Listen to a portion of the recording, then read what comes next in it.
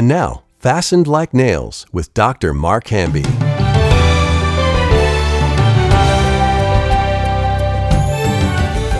Welcome back to Fastened Like Nails. Today we're doing something a little different. We've got with us Masters Guild students Ruth Ann, Amelia, Judah, and Emily. And we're going to be talking about something you guys all learned in Proverbs class this morning. So without further ado, Dr. Hamby. Okay, thanks, Molly. And I'm excited about sharing this. We're going to title this today, Lord of the Wing. I wanted to say Lord of the Ring, but Lord of the Wing. It's in the book of Proverbs, chapter 1. It's a peculiar verse. It says this, in verse 17, "For in vain is a net spread in the sight of any bird." That's in the ESV version. Say anything different in the King James, guys? In the King James. Pretty much the same, right? Yeah. Mm-hmm. I've got, in verse 17, it says, "Surely in vain the net is spread in the sight of any bird." So that's kind of a peculiar verse. It's a proverb within the Proverbs. And that verse is the hinge pin. It's what's going to teach us what this really means. And so we're going to start from the beginning. Verses 1 through 7 is the introduction to Proverbs 1 through 9. Proverbs 1 through 9 are the 12 lessons of wisdom that every child, every teen, adult needs to know to live their lives skillfully, negotiating life skillfully, morally, legally, relationally. And as we live our lives successfully, that's what it says in verse 3, to receive the instructions in wise dealings, the instructions of successful living in righteousness, justice, and equity, moral, legal, relational. He then says this, "Let the wise hear and increase learning." That's what happens when we become wise. It's exponential. We just keep learning more and more. It's like the hedgehog principle in the book of Good to Great in Jim Collins' book. The hedgehog principle is this idea of the flywheel. If you picture this large flywheel, this mammoth stone, as big as this room, if you were to move it, it would just take enormous amount of effort to get that thing to move just a little bit. If we could just get it to one rotation, kind of like the other day we were doing the snowman, right? Yeah. Nothing done little here at Lamplighter. 2-ton snowman, We're afraid if it falls, it's going to kill somebody. I shouldn't be laughing at that. Better take that thing down. Now we're on recording. Like they knew in advance it would fall, so we'll take it down. But it is enormous. I think it's around 12 feet high. It's huge. Yeah, it's pretty tall. And it doesn't without even the have head. a head yet. Yeah, without the head. Yeah. Take it down before we Just put the head base on. and the body. Yeah. Yeah, so we rolled this enormous snowman around Snowball. And picture a flywheel, and as soon as you get it to spin one rotation, now it's a little bit easier to keep it spinning. Mm-hmm. So in the beginning, it takes much effort in starting a business, much effort in reading. The mind is like, it's a muscle to be exercised. I'm in physical therapy. I hurt my rotator cuff playing tennis this summer. And now I'm playing pickleball and racquetball, and I'm supposed to be not playing at all. But I went to physical therapy, and I said, look, I'm not going to stop playing racquetball and pickleball, but I want my shoulder to be, healed. So I'm playing a little bit left-handed, so I'm not playing entirely right-handed all the time. But he's given me all these exercises. In the beginning stages of these exercises, I was literally in tears. Oh. I was in tears. I was on the table, and I was doing these weights going like this, and I was doing like 3 of them. He goes, 30. I said, there's no way. I can't do it. He goes, don't be a wuss. I'm like, okay. Oh. I said, it hurts. He goes, you can quit if you want. I said, and it really stinking hurts. He goes, does it hurt because you're weak, or does it hurt because it's painful? He goes, there's a difference. If it's hurting because it's painful, stop. But if it's hurting because you're weak, keep going. Yeah. And right in front of my face is this sign, if it doesn't cost you something, it's not going to do you any good. Wow. And I'm like, oh, dear, get rid of the sign. Just get rid of the sign. And now, oh, wow, I am like, you start off with green, then you go to blue, and then you go to black. Uh-huh. I'm in between black and blue. Well, I'll be black and blue at the end of this thing. But I love doing it now. I'm getting stronger. Molly, you remember a couple weeks ago? Yeah. I couldn't do this, right? I was lifting my arm doing it. So I'm getting stronger. And it's the same way with the Word of God. Studying the Word of God, it takes perseverance. It takes attention to detail. It takes focus, and you just got to keep moving forward with it. So pushing that flywheel takes enormous amount of effort. But once you have the first rotation, Gets easier. Now it's a little bit easier. It's a little bit easier. And once it gets going, you can stand back and watch that thing fly. Okay? And that's the way. And most people never get past the first rotation on the flywheel. You've got to put in the effort. You got to put in the energy, the sacrifice, the pain. You've got to have it. And so this is what happens here. This man, he increases learning, and that's what happens. You start reading, and you start gaining knowledge, and you're like, whoa, this is good. And everyone listen to this. This is so important. There's an accumulated effect of knowledge. So you will begin to read in such a way that you're starting to see vocabulary words that you've never come across before. But as you accumulate knowledge, you're going to start reading things that are above your level, and you'll start understanding what's being read. You'll understand things that are far beyond your level because you have an accumulated effect of knowledge. I'll never forget the first time it happened to me. I was reading this book, and he used the word deleterious. I'd never seen the word in my life, but I knew exactly what it meant just because of the accumulated effect of knowledge. And I was like, wow, it really is true. And then the more you read, books become easier to read. You're able to just kind of scan through there and throw out the stuff that doesn't really matter and to really focus on the good stuff. And now you're reading book after book after book, and it starts to just influence your life. What's the word deleterious mean, Amelia?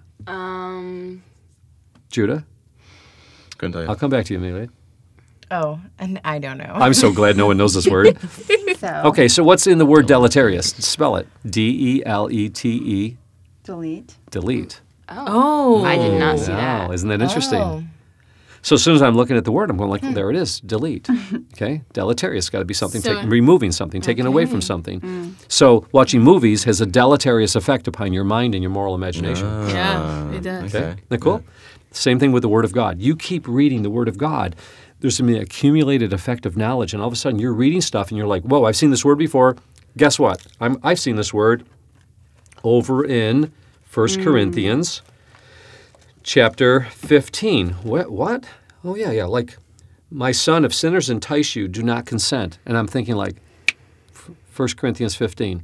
I go to 1 Corinthians 15 and it says, Paul writes, do not be deceived. Bad company corrupts good morals. I'm like, interesting.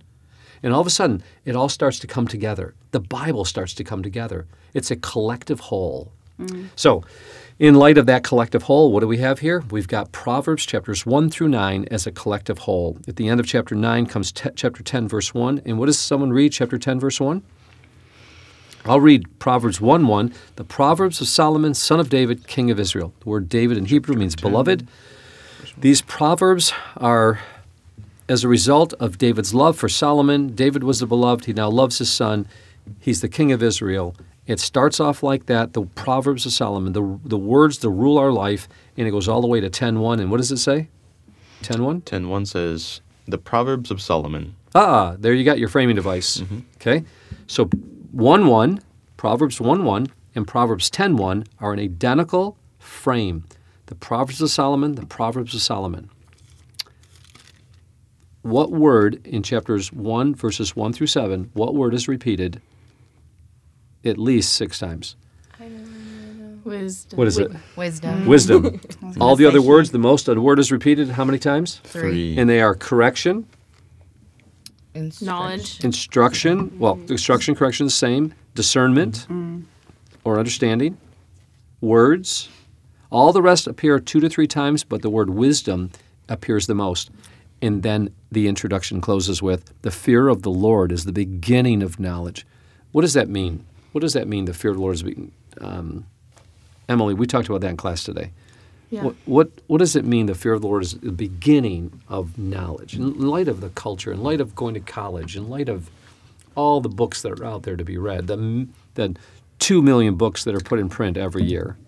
It means, well, I always think about when Jesus says in the New Testament, he's the way, the truth, and the life.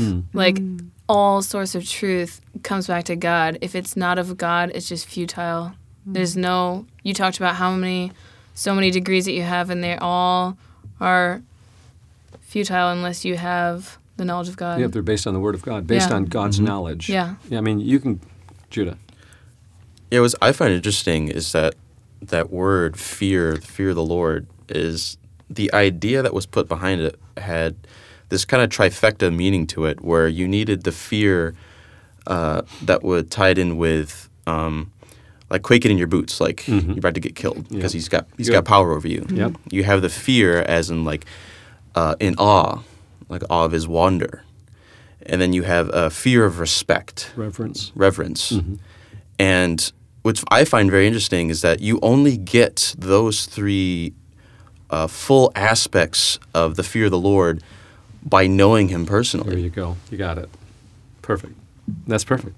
And you need to have all three too. Yeah. You need to have the quaking in your boots. Okay. God means what he says and says what he means. You know, you mess up and you go in the wrong direction, you're going to pay a price for it. There's going to be consequences. You know, God doesn't just say, "Oh, okay, my grace is sufficient all the time, and you guys can just sin all you want, go for the lust of the flesh, lust of the eyes, and no consequences." No, always serious consequences. But that reverential and that awe, you know, when you have put all three together, then you understand that God has his rules for our benefit. You know? It's not just because he wants you to quake in your boots. He wants you to quake in your boots because he doesn't want you to go astray, so you're missing out on all the pleasures that he has for you. In my presence is fullness of joy. At my right hand are pleasures forevermore. You know? So this leads us, once you know this, the word wisdom is a major focus, but the fear of the Lord is the beginning of knowledge, but what? Fools despise wisdom and instruction.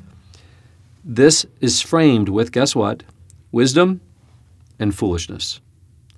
In 10:1, which is the opposite, the outside frame of this entire 9 chapters, what is that going to tell you? Chapter 10, verse 1. Someone read it.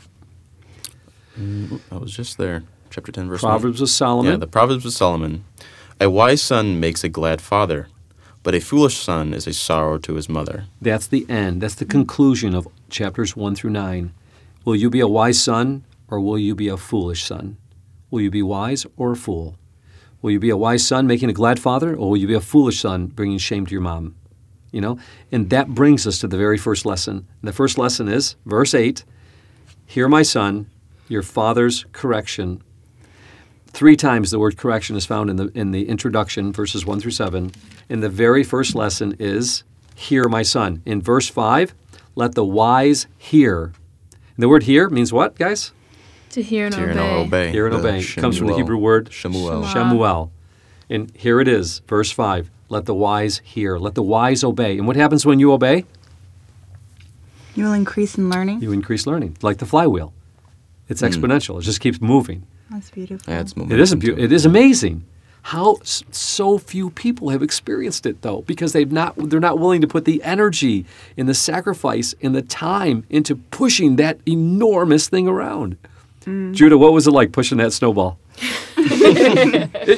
Hard. It was amazing. I remember you down at the bottom of that thing. It was like 0 degrees out. You took your coat off, and we were pushing that thing. Were you behind that thing? I helped a couple of times, but mostly I stood there eating my Cheez-Its and cheering you on. Emily, how about you? Amelia, sorry. No, you're fine. I think I ended up taking my coat off too. Yeah. Were you involved in that, Emily? Yeah, and I definitely got some hair ripped out of my head. Oh, really? It was an intense experience. Yeah, that's why I went with my Cheez-Its. It was. But we did it. We built a snowman. I went to bed that night. I gave every ounce of strength, and here I have a rotator cuff injury, and I was lifting and pulling, pushing with everything I had. Judah, I felt like the 4 guys were in there. I felt like Hercules. It was really a Herculean effort. Yeah. That's the kind of effort we need with the Word of God. It's got to be that kind of effort. It's all or nothing. God will reward you based on what you give.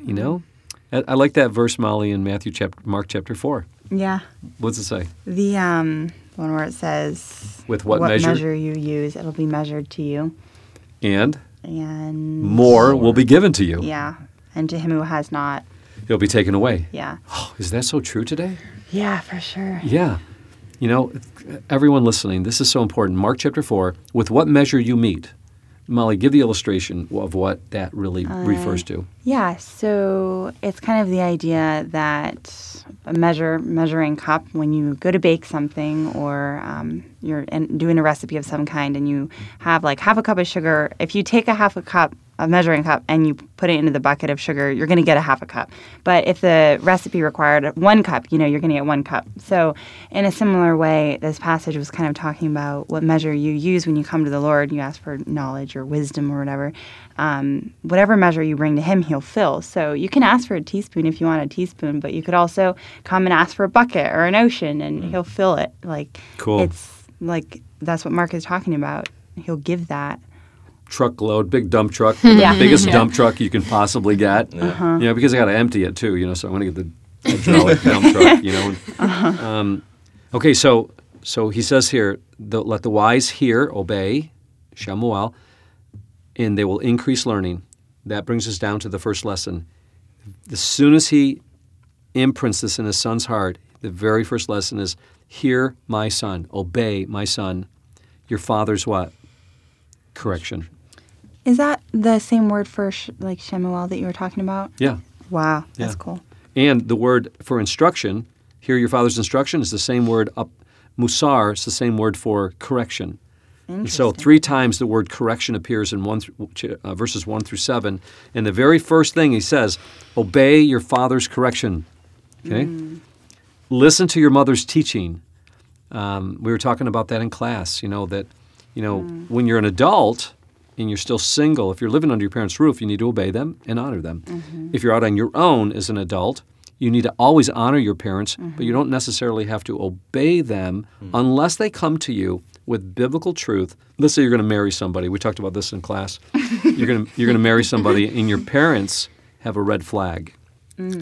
Now, if your parent is narcissistic, controlling, dominant, manipulative, and they're always going to be that way towards you, that's an ungodly. You don't want to be under an ungodly rule. And they don't want you to get married because they don't want you to get married. But if they come to you and say, hey, look, I have these concerns, and this is what I see in this person's life, their character doesn't match their walk, I don't think you should marry that person. I think that's a good time to obey and honor your parents.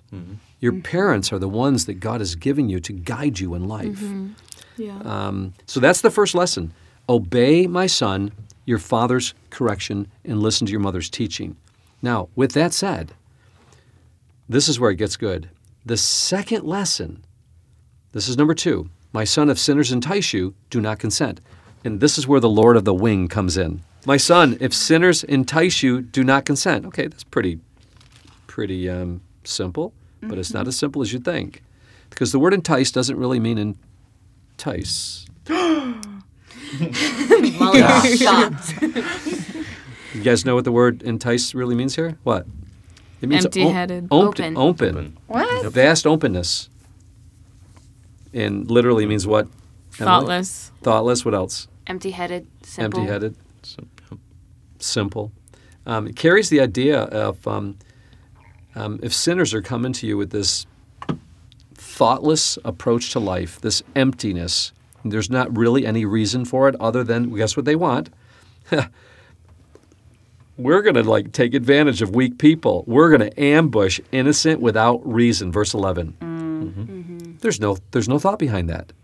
They want to get gain to take advantage of other people. Moms and dads, one of the things you got to teach your children at a very young age, like 1 day old, teach them to stand up for the weak. Teach them to guard the weak. That's a good word. I like that. Yeah. So when a weak child is in the play box and a bully's, hitting on the weaker child, your daughter or your son will take that weak child aside and say, "I'll play with you. Oh. I'll share my toys with you." To stand in the gap. Yeah, isn't that beautiful? No. Cool. That's awesome. That's awesome. And I think if we train our children that way, that by the time they get to become young adults, they're now champions for life. And not so much against abortion, They're for life. And so if you're for life and you can be such a light in other people's life, so you're living your life in such a way that you are a protector of the weak, that God will place you in positions where some weak people, a weak man and a weak woman that don't know what to do, they don't know how I can't carry a baby. I can't take care of a baby. And they're looking, God will place those people in your life. You continue to be a champion for the weak, and God will continue to place those people into your life. It happens all the time. Mm-hmm. It's beautiful. Yeah, I love that. Yeah. And it happens in the sandbox. Your Tonka toys, Come on, Bobby, come on over here. You can play with mine. You can have the bulldozer, Yeah. I love it. Okay, so this phrase in verse 11, let us ambush the innocent without reason. King James says something different. Lurk secretly. Lurk secretly. Mm-hmm. Okay, now this is really cool because this same idea is found in, guess where? Verse 18. Mm-hmm. They set ambush for their own lives. This is where the Lord of the Wing comes in. Okay. Ladies and gentlemen, I'm loving this. I'm just relish the moment, reveling in is reveling the right word? Yes. Yeah, reveling. Yes. Yep. Reveling in this moment because it's so amazingly beautiful. You have this. They set ambush for the innocent. They're taking advantage of the innocent. They're going to swallow it alive. And then it says in verse 13, we're going to find all precious goods. We'll fill our houses with plunder. They'll throw in your lot among us, and we'll have one purse, wealth. They're going after wealth, okay? Keep that in mind. Verse 15, my son, and whenever he says my son, he's making a special teaching point, teaching moment. My son, do not walk how? In their way. In their way. The first one is wealth. The second one is ways. The word ways, Derek, mostly carries the idea of character. Don't walk in the character. Your friends, you'll become like your friends. Mm. Their character will influence you, will influence your character. That's why Psalm 1 is so important. Don't walk in the way. Of the ungodly. Don't stand in the seat of, and don't stand in the way of sinners, and don't sit in the seat of the scornful. Isn't that something? Because it's the same thing in Proverbs 1. He's going to talk about the scornful here. That's how it lands. People become simple. They become foolish. He says that in verse 22. How long, you simple ones, will you remain simple? How long will you mockers delight in your mocking? How long will you fools hate knowledge? And here's what they're doing here in verses 10 through 15. They are going after, and it's going to say this at the very end. It's going to talk about verse 19, they're after greedy gain. That's what they're looking for. You got to be really careful. I said this earlier in class. Seek first the kingdom of God and his righteousness, and everything you need will be added unto you. Don't seek for a job in which you're trying to make money that will ruin your life. Seek for a job that you can delight in, that you love your work so that it doesn't even feel like work. Love what you do and do what you love. And if you do that, the money will come. Be the very best at who you are. And people will want what you have. Show me a man diligent in his work, he'll stand before kings and not before mean or people that will hide, keep you, what's the word literally? Mean men in King James? Strange men. Strange. What else does the word mean? Unknown mean. To hide something. It's literally the word for, starts with Z. An O? Oh. Obscure. Obscure. Ah, obscure. You will not stand before obscure men. Oh, I knew that. So, Judah, if I can keep you at a level of simple-mindedness, if I can keep you at a level of slave labor, keep you at a level of where you're not going to develop skills, really high level of skills, I'm going to keep you at a low level of skills. Show me a man diligent in his work, he'll stand before kings. I'm never going to allow you to reach that level. I'm going to pay you a wage every day. I'm going to keep you low. I'm going to be an obscure man for a second, play the devil's advocate here. If I can keep you at that level, I've got you for the rest of your life, and you'll never reach. But if you go beyond what obscure men do, obscure men want to keep you not seeing the future. They don't want you to see what you're capable of, so they're going to obscure your way. They're never going to let you see what you could become. And when you break through those barriers and you become the best, then all of a sudden people seek you out. They want what you have, and they're willing to pay for it, and big time. Now you call the shots. You tell people what it's going to cost. You know, now it's reversed. Now they want what you have. And so you never want to be under a person's oppressive to keep things obscure in your life. You want to break through that by living in the image of God, living a beautiful life, doing what you love, loving what you do, reaching high levels of excellence that no man or woman has ever reached. Be a writer, be the best writer. You're an editor, be the best editor. Be in logistics, study and learn how logistics works. Words, study words. Study to show yourself approved unto God. A workman needs not to be ashamed, rightly dividing the word of truth. Okay, here we go. You ready? Lord of the Wing, here we come. So we got wealth. They're going after the wrong kinds of wealth. And now they're walking in the ways with them. Verse 15, they're walking, the character of these ungodly people who are seeking after wealth, taking advantage of the innocent. Now you're being influenced by their ways. It says this, it says, hold back your foot from their paths. For their feet run to evil, and they make haste to shed blood. For in vain, here it is, here's this proverb in the middle of this entire section that every commentary that I have read for years, not one commentary has ever hit this on the nail that I've seen. And it's because they've not approached this from a biblical, theological perspective, meaning not just what it says, but what? How it says it. Good job. How it says it. And we're going to learn how it says this. So we've got wealth, we've got ways, and now we've got this bird. Wealth, ways, and bird. It was really random. Okay, so the Hebrew word for bird here is not the word for bird. No, not really. Kind of. It's two words. It's two words, not one word. Two words. Baal. No, that's interesting, right? What does Baal mean? Master. Lord, master. And it's like, what? How's the bird a Baal? How's a bird a master? And then the second word is for wing, or the edge of something. You fly with the edge of the wings. Molly's confused. He extends his wings out, and there's an edge to them. Lord of the Wings. Interesting. A bird in the sky is the master of the sky. Nothing stops him from flying. Us down here, our creatures down below. Isn't that cool? That makes sense now. Yeah. He's the master of the heavens. Flies around free as a bird. Literally.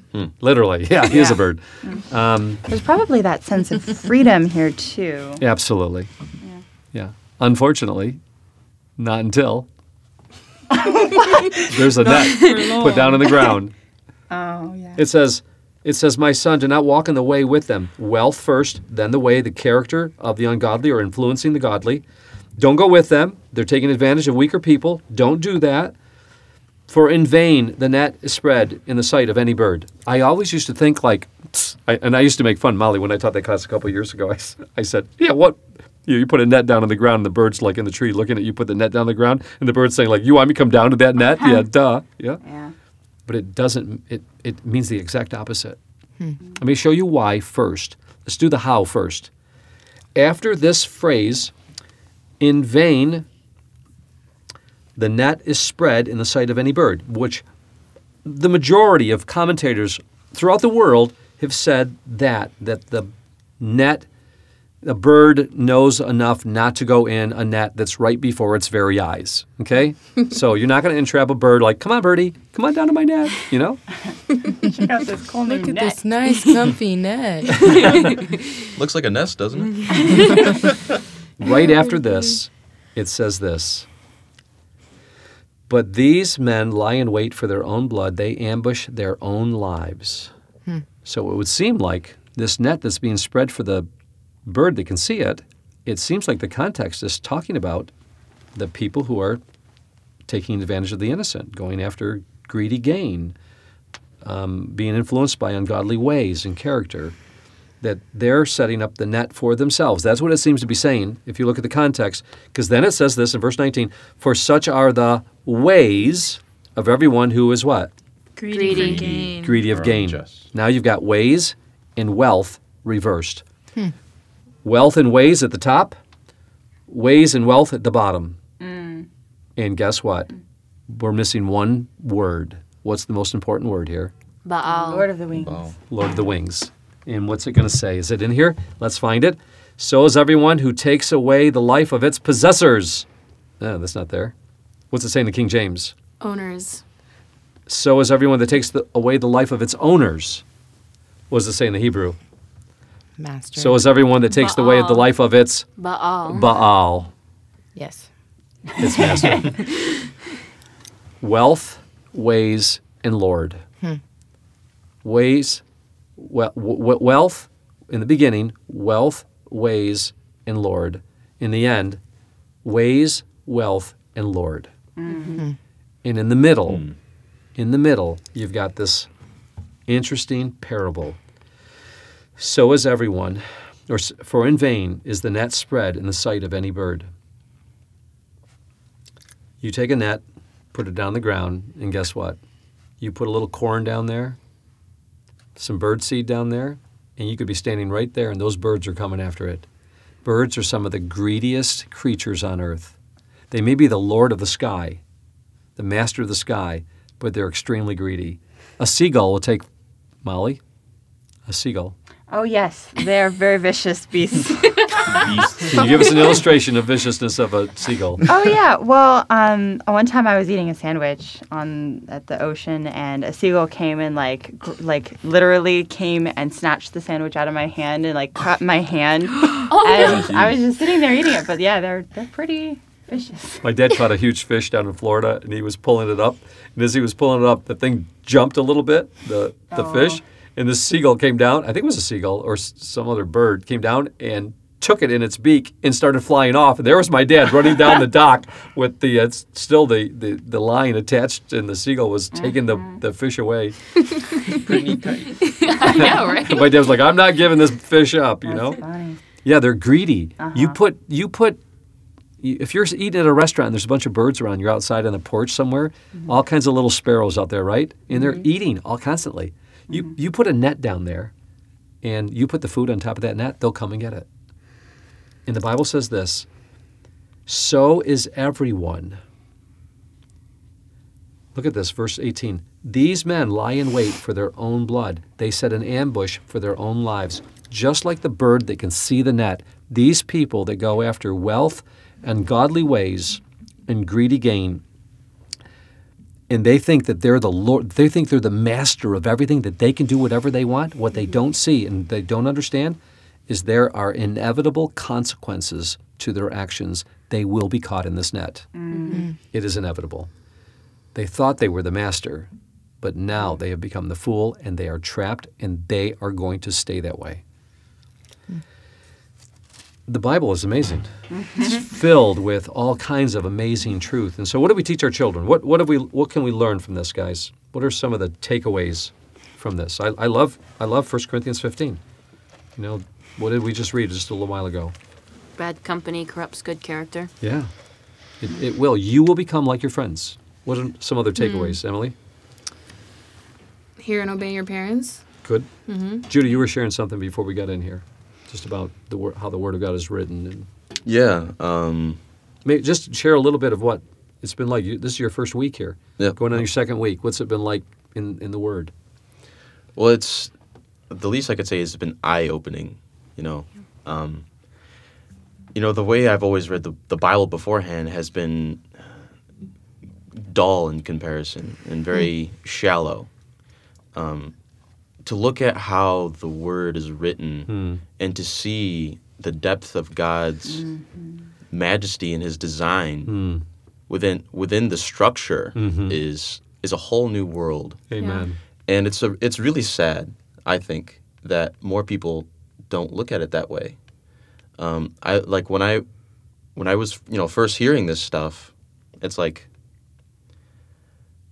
I had an overwhelming sense of joy that I didn't know how to express. Molly, have we had that before? Isn't that awesome? To know that there's so much more, and that to see the different aspects of God that He has put in there, that he's showing just how complex and beautiful he is. Infinitely beautiful. It's like a microscope. You keep going down, down, down. You see the living organisms that are like eons away. And this, we have a microscope that used to be part of the what's the place in Rochester? The Eye Institute. They make the microscope. The Bausch and Lomb. And we bought one of their microscopes for our Christian school. They were updating everything. Mm-hmm. We saw living organisms in a leaf that went it was like forever. I couldn't believe the stuff that we were seeing in there. And it's like, that's the way it is with God's Word. Mm. God's universe is so vast, but also you go the opposite way. And it's equally infinite both ways. Yeah. My first time hearing the Bible explained from a biblical theological perspective, not just what it means, but how it means it, and seeing the beauty and majesty of His Word, the framing devices, and then the beauty of things like the Lord of the Wings here. My very first time, my first week in class with Dr. John Lawler and Dr. Richard Engel, picture this. I've got 3 little kids at home, 5 and under, 5, 3, and 1. And Debbie was a stay-at-home mom. And we lived about a half a mile from campus, and I walked every day to class. And I would come home for lunch, and Debbie would have my lunch prepared because I only had 30 minutes, to go eat lunch. And so I kind of ran home and ran back to class. But Debbie would always have lunch prepared, and I'd be sitting there, and she would be like, "Okay, calm down, slow down, just try to tell me," and because I'd be in there and I'm going, "You won't believe what I've learned today." My head would be exploding with all these truths. I was like, "This is incredible, Debbie. And poor Debbie, you got to." I'd be sitting down having a Bible study while we're having lunch, and you got to see this, And that's really just trying to enjoy a meal. It lasted like that for probably good 3 solid years in class. Just. Overwhelmed. Literally, I would leave there when I felt like my head was going to explode. Whoa, this is incredible. Can you imagine what it's going to be like when we see God for the first time? Nope. No. Or hear Him speak. Can you imagine the disciples got to be with Him? What did John say at the end of the Gospel of John? Oh, I know. Go ahead. He said, Amen. No. Many more things were done, and they can't. All the books in the world can't record what Jesus did. Isn't that amazing? Yes, I love that verse. All the books of the world. Yeah, if it's the inks were. mind-boggling. If the oceans were turned to ink. Yeah. Or if the skies were turned to parchment, there wouldn't be enough. Yeah, isn't that amazing? Yeah.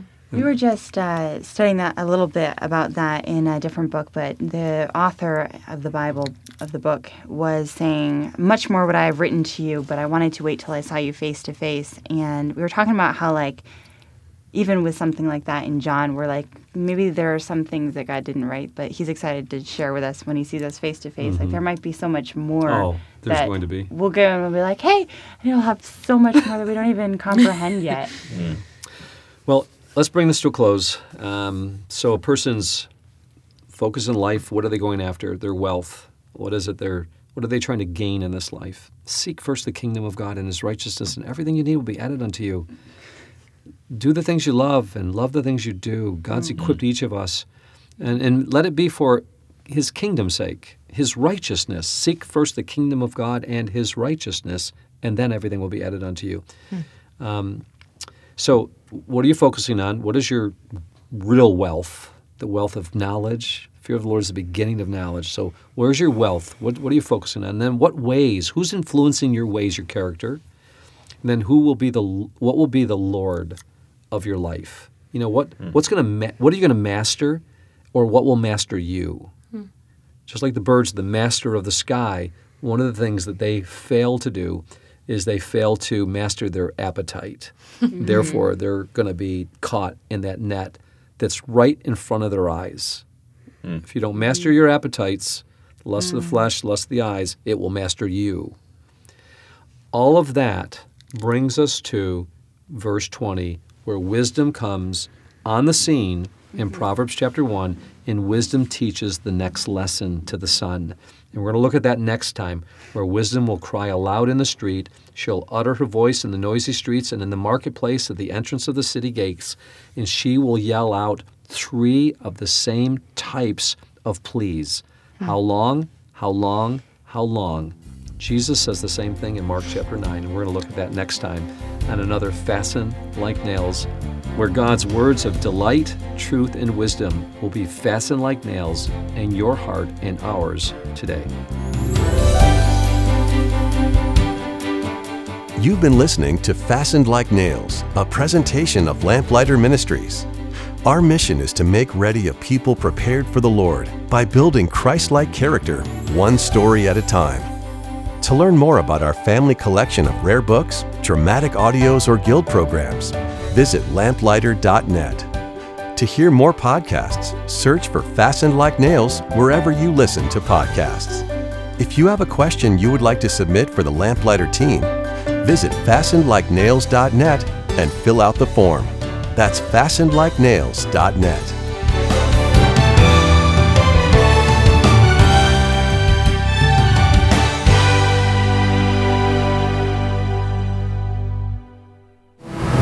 What if you could learn from the creative minds and talents behind Lamplighter Theater? I've never seen anything like it. This summer, Lamplighter presents the Lamplighter Guild. A week of mentoring and apprenticeship in the dramatic arts. Learn scriptwriting, music composition, sound design, directing, and voice acting from world-class professionals. Registration for the Lamplighter Guild is limited, so sign up today at lamplighter.net. Lamplighter.net.